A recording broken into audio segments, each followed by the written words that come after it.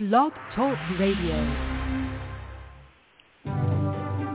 Live from Washington, D.C., it's Quintessential Listening, Poetry Online Radio. Now, here's your host, Dr. Michael Anthony Ingram.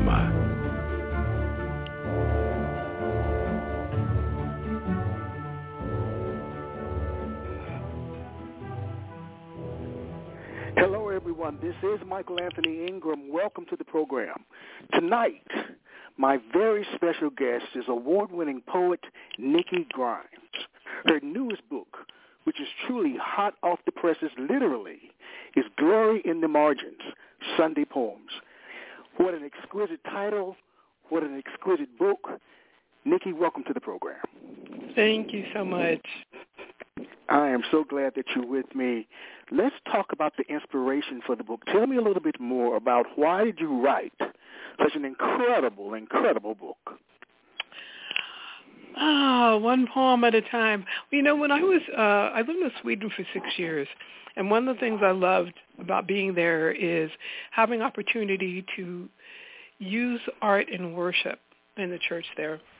And when I contemplated coming back to the States, one of the things I wanted to find were and actively using the arts beyond music. And and I kept meeting people from California saying, you know, you've got to try California. There's great art stuff going on in the churches in California. And I'm like, okay, you've got my ear. And when I first moved here, I found I got to use my poetry on holidays, you know, Christmas and Easter. And I'm like, well, that's nice, but that's not what I had in mind. And then I came to a new church where I went to the pastor one day, and I'd done the Easter thing there and the Christmas thing. And I'm like, you know, I'd really like to be able to write poems to go with the sermon every week. What do you think? And he said, go for it. And I'm like, all right. And I started doing that every week. And originally the congregation was a little leery. You know, what is poetry? Yes. What's going on here? But after a while, they were so spoiled that when I started to travel doing speaking engagements and whatnot and wasn't available to do the poem, they were like, well where's the poem? Where's that poem? Wow. Yeah, so I'm like, okay. This is what I'm talking about. So then I started looking for other poets in the congregation who I could bring alongside to do this kind of ministry. And I became the poet laureate for the church, and, you know, I've been writing these poems for years. But whenever I do them, there's always someone who asks, usually more than someone, who asks for a copy. And I'm like, well, I don't really do that. But I started thinking, you know, I need to do a collection. And, so here we are. Wow. So it was a marriage between poetry and the church in a sense. Yes, absolutely. And what it was is I would ask the pastor for the scripture he was using and the title of the sermon. That's it. We wouldn't discuss anything about his talk or the direction of it or anything. I said, just give me the scripture and give me the title of your sermon, and I'll let God talk to me, and we'll see what I come up with.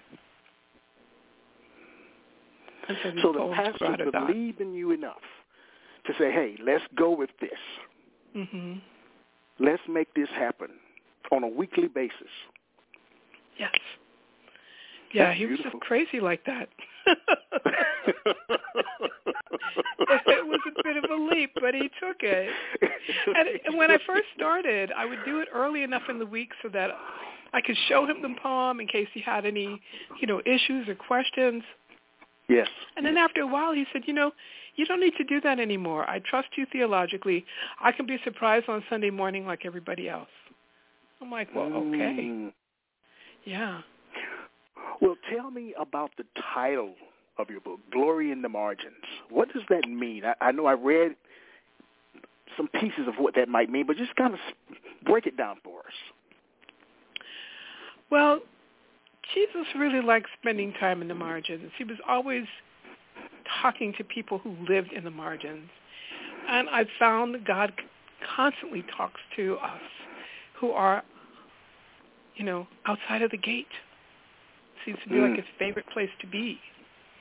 And in that place, no matter what difficulties and struggles and dark days we're experiencing, there are always wonderful moments of glory, of blessing, of light breaking through.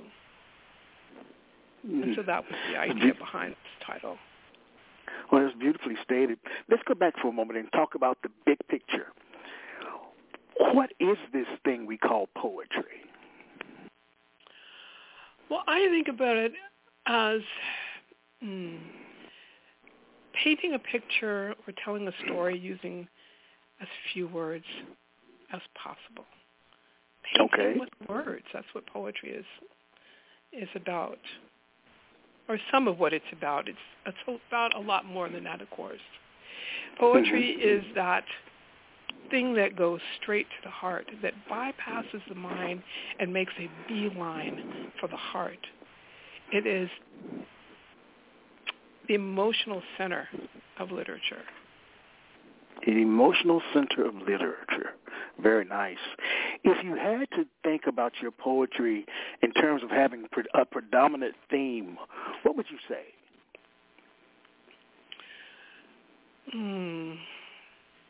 Well, hope is always in there. But there are themes of overcoming, there are themes of relationship, there are themes of identity, of social justice.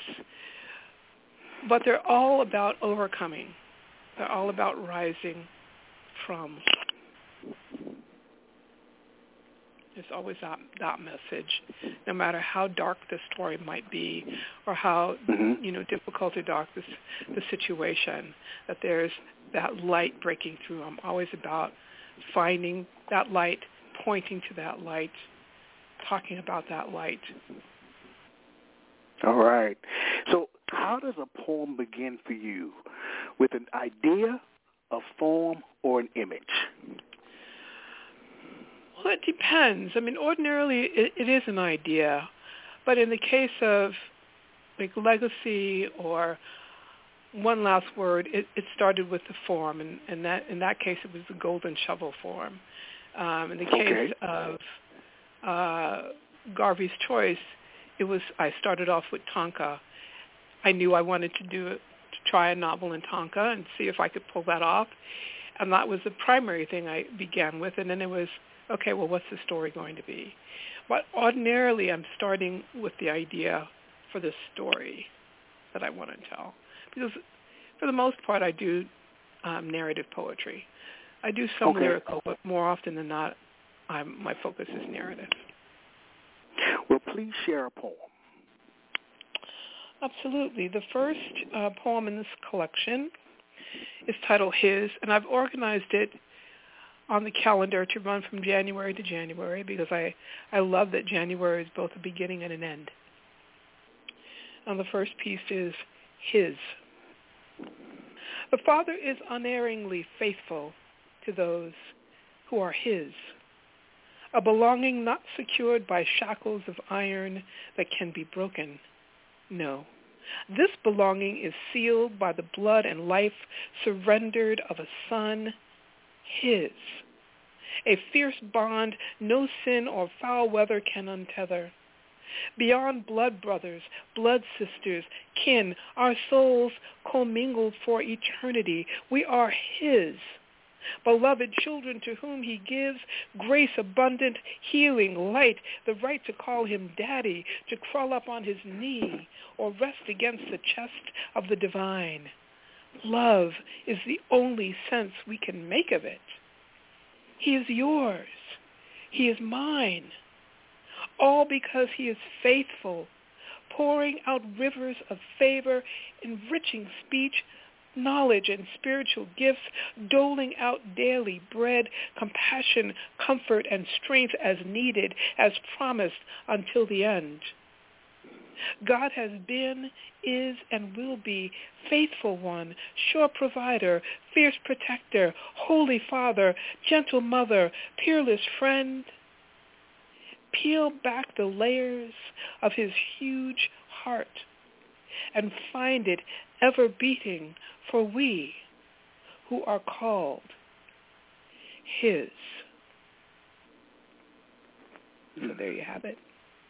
Wow. What was an early experience where you learned that poetic language had power? The first one came when I was 6. I was in what would be my last foster home. I've been in a trail of them. And I'm feeling very lonely, very frustrated, a lot of pain laying on my heart, not able to talk to anyone about it because I'm surrounded by strangers. And I get up one night and I grab a pen and a pad and I start stabbing it, and I'm just writing words, just gushing to get this feeling out of my heart, out of my head, onto the page. And I get to the end of that and I feel lighter and I feel better and I feel stronger. And nothing has changed. And yet everything has changed. And I realized I had discovered something that night. And that was the beginning. So when you say that you discovered something, can you pinpoint what that was that you discovered? The power of words on paper. Okay. Yeah. Okay.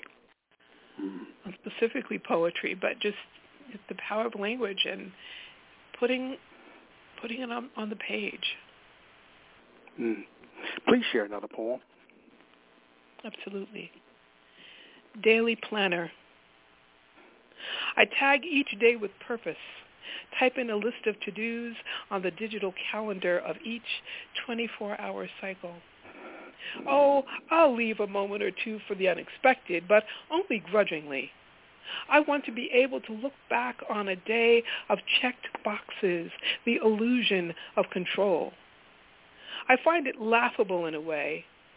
Call yourself a Christian and mean it, and Jesus will be all up in your business, turning your enemies into friends, telling you who your brother is or is not, calling you to walk on water. Please, read Acts if you think I lie. As much as I protest, the best parts of the day are the surprises, the interruptions that shatter all my best intentions. When they're good, they are very good. But when they're bad, they are even better because they chase me to the altar to cry out to the great high priest who dismantles my plans in order to produce patience, reconfigures my schedule to remind me of the sacred, and teaches me that growing pains most often apply to faith. Preach all you want, Jesus says, but until the Holy Spirit breathes into a moment, your words and works are merely hollow. Study to show yourself approved, not glued to the spot you have settled on apart from me. Set aside your carefully constructed programs and preconceived notions of who I am or who I love, and simply follow me. There you have it. Oh, wow. You know, it's funny, with your work, I don't know what to say afterwards. and that's rare for me. But one thing I can say is we'll take a quick break, and we'll be right back. Okay. All right.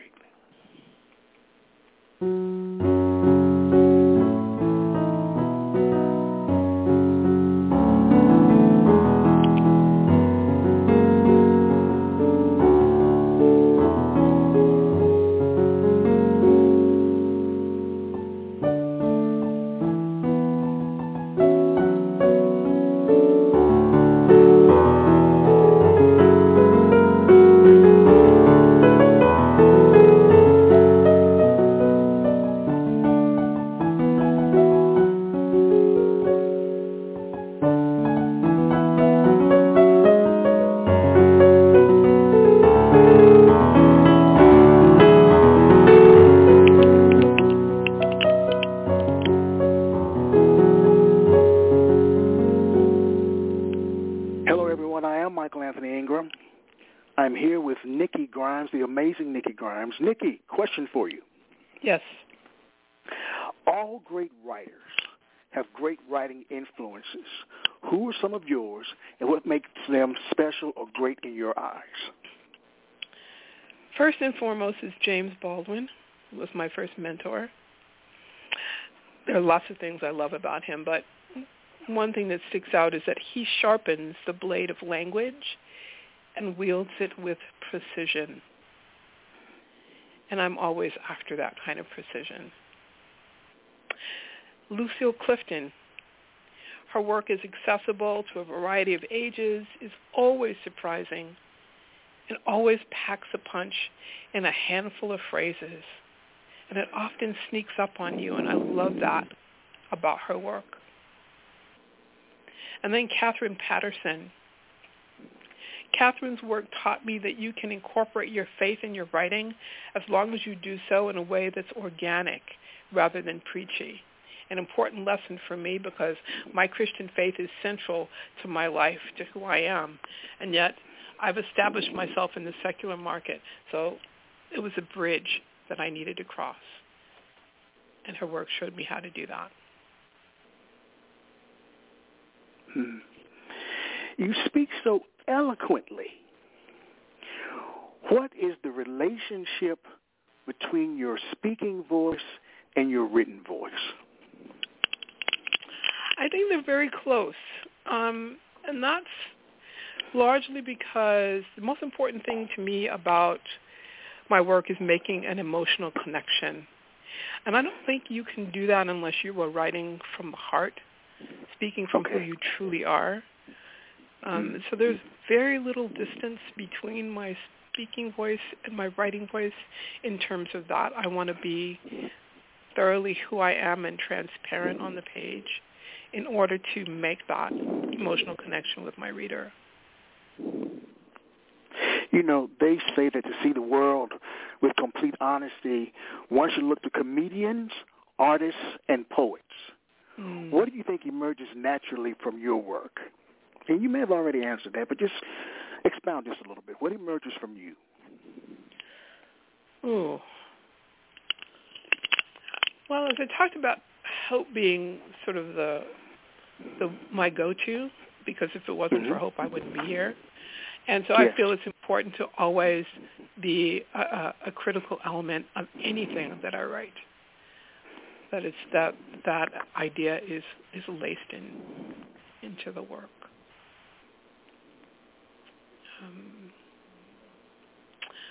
I hope people are coming away inspired.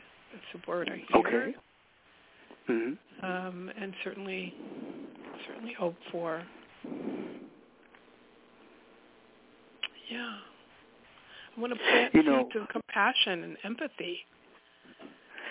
Seeds of compassion and empathy. What exactly is empathy? We hear this word all the time. You know, I traveled the country as a performance poet, and I talked about the importance of empathy. What is it to you? What does that mean to you? Partly it's being able to put on someone else's skin and walk in their shoes and feel what they feel, and even for a moment see the world through their eyes. If you can do that in a really powerful way, even once, it can make a permanent difference in somebody's life and somebody's perspective. I get letters from readers, from young readers, who say things like, I never thought about this before, or this person I always had issues with, and now I'm seeing them in a new way. And I'm different now. I'm changed in this particular way because of this character that I walked with and learned something from. So I'm always hoping for that. Well, please share another poem. Absolutely. This one is titled Indelible. As dark clouds gather, we search for God's will like hidden treasure, hunting for that all-important X that marks the spot. Yet the Ancient of Days is both mystery and open secret. Forgetting that, we whip out our intellectual metal detectors and hit the metaphorical beaches, listening for the beeps that tell us where we should sink our shovels to dig for truth, or whatever promise it is we really want. We likewise go to Scripture, magnifying glass in hand, desperate for some special decoder or that universal translator we've seen on Star Trek that can convert our tears to language El Shaddai can hear. But the one we serve is multilingual and fairly plain-spoken, even writing on walls when necessary. Granted, we don't always embrace his point of view. Nevertheless, you must admit the Father has a habit of posting unobstructed signs along the paths he has chosen and painting color-drenched pictures across the clear or clouded sky like those rainbow reminders he set for himself and for us of the permanent covenant between the Lord of heaven and man and creature, a covenant of mercy written in his own indelible blood. That's it. Oh, written in his own indelible blood. Yeah. You know, in many instances when you think of Christian poetry, if you want to call it that, people often have a negative connotation and go, uh-oh, here we go again. How do you handle that? I haven't really run into that because okay. I don't call anything that I do Christian. I mean, there's going to be a Christian element because, you know, that's always where I'm coming from. It's always going to be a part of who I am and what I write. It's a critical, aspect of who I am for sure. But I'm always speaking truth and looking at both the dark and the light. I don't gloss over anything in the interest of making nice. In fact, I like to shake things up. Okay. But you know what? Okay. God was always shaking things up. He's always shaking things up. Yes, he was. Yes, he was. And I'm constantly shaking things up. So, yeah, if you're coming to me for comfort, no. You want me to, you want something to just kind of lull you to sleep? Not going to happen. Or make you feel good or make you feel safe? Wrong place, wrong person. Well, that brings up a question. I'm a man of questions here. Yes, you are. And I thank you for indulging me. What do you view as and again, a lot of these things that you've already answered them. I just want you to expound just a little bit. You talked about opening things up, not covering things up, but being aware enough to say, hey, this is what it is. It is what it is. Like radical acceptance. It is what it is. What do you view as being the role of a poet in modern-day society? The poet, I think, is and has always been a prophet. A prophet in the sense of truth teller. When everybody else is lying or spinning, the poet is the person who tells the truth.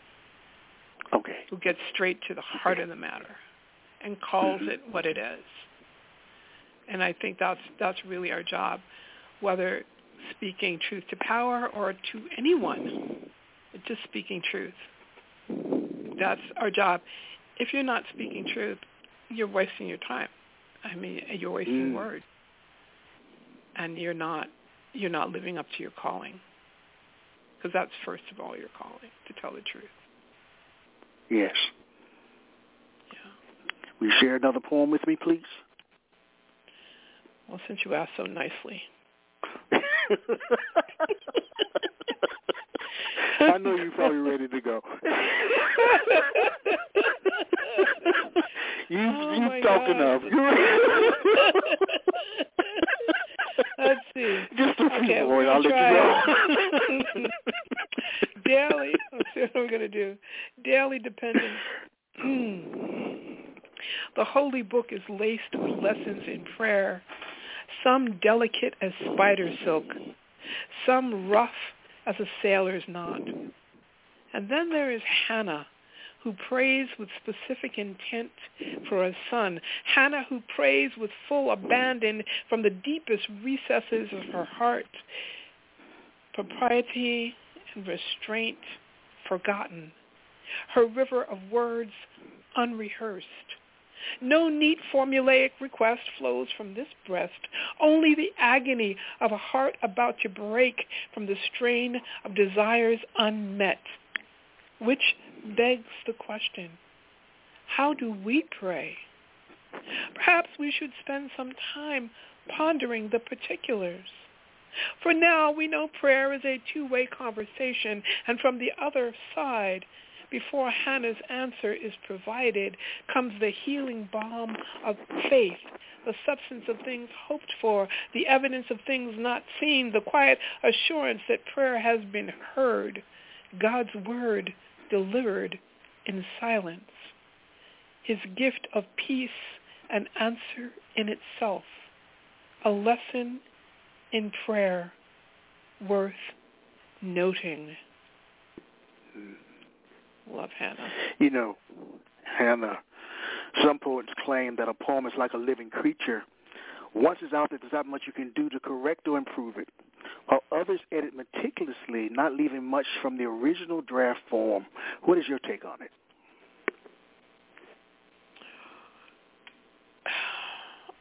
On revision or? On revision, yes. Oh my gosh, I revise forever. Do you?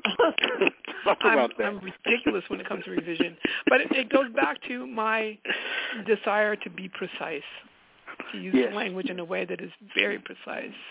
And so I'll write the first draft sort of in a rush just to get the basic idea down.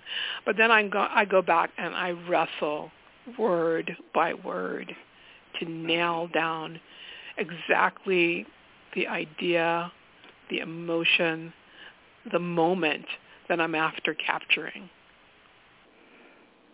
So yeah, lots of revision.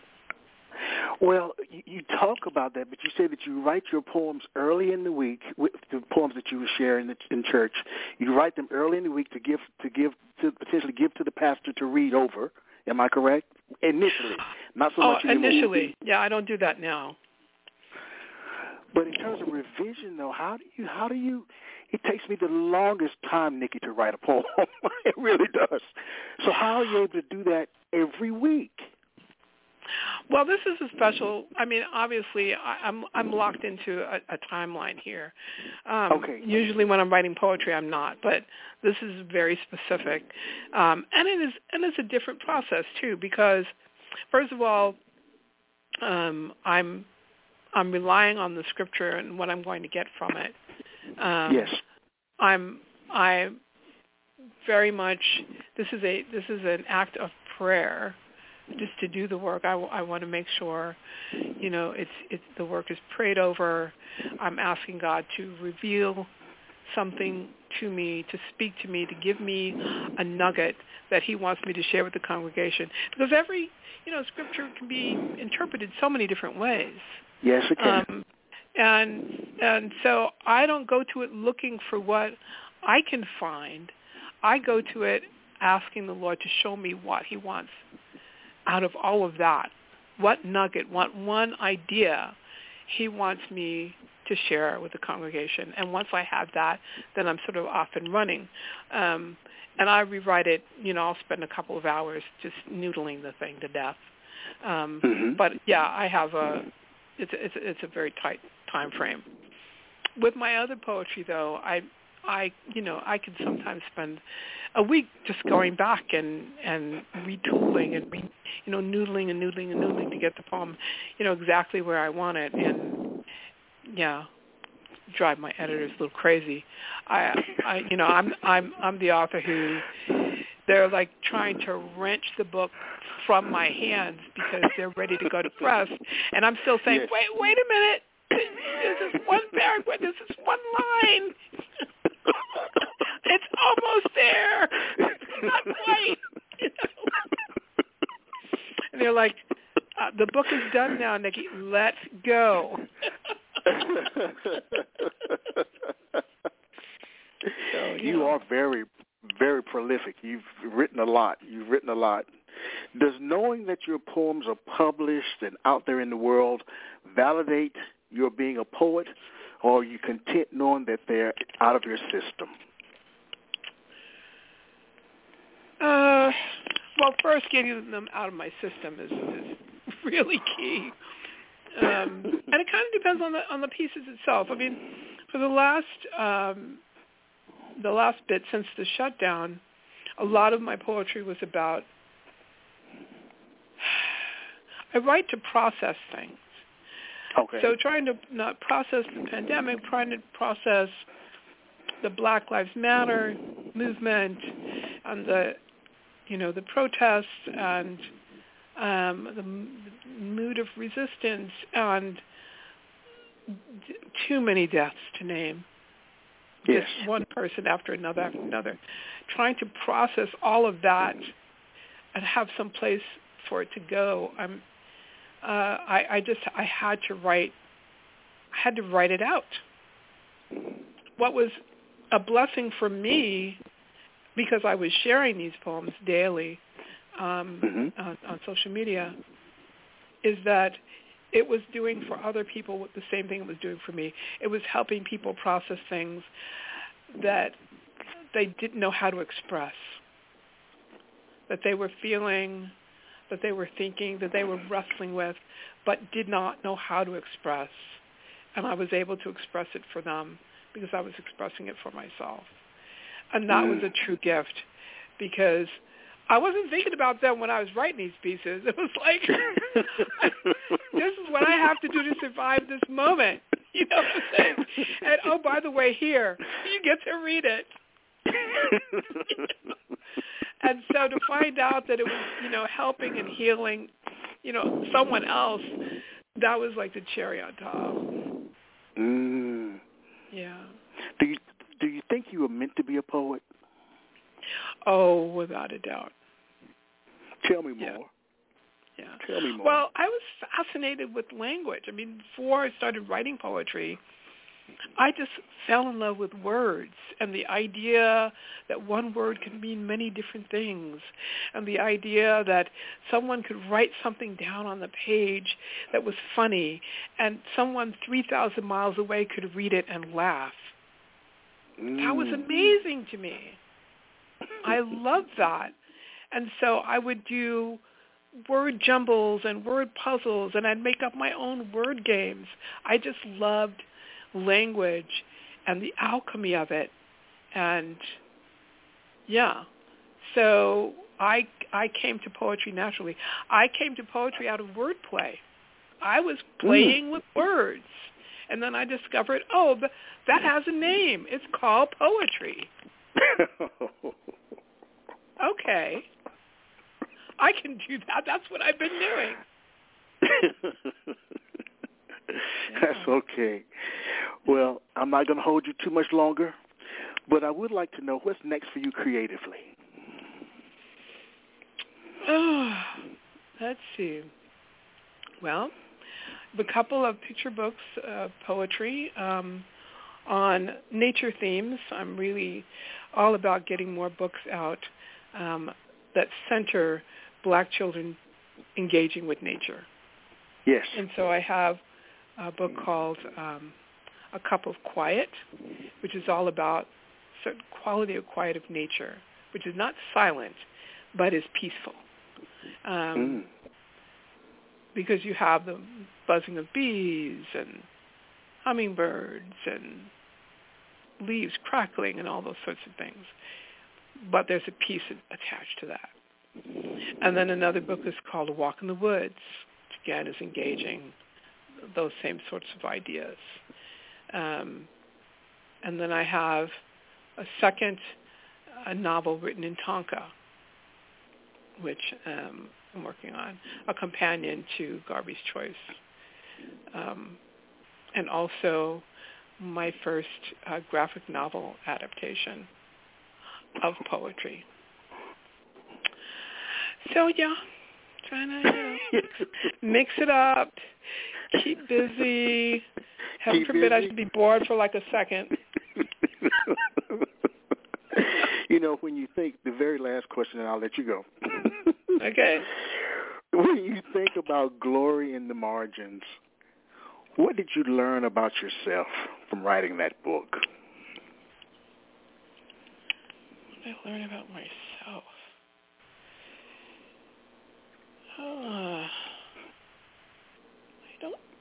I don't have an answer for that one. Okay. So, yeah, I'm gonna have to. Did anything surprise you? Anything surprise you?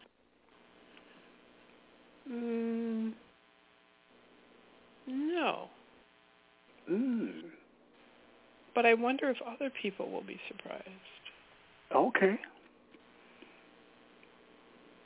Well, I think that's a nice way to close. That there are surprises for others. Yes. And I know there were surprises for me. I mean, I have a favorite poem already in the book. I focus on the month of October and the month of March, my birthday month. So I have my favorites already. So I was surprised. Okay, now you mentioned March and October. Which one is your birthday month? March.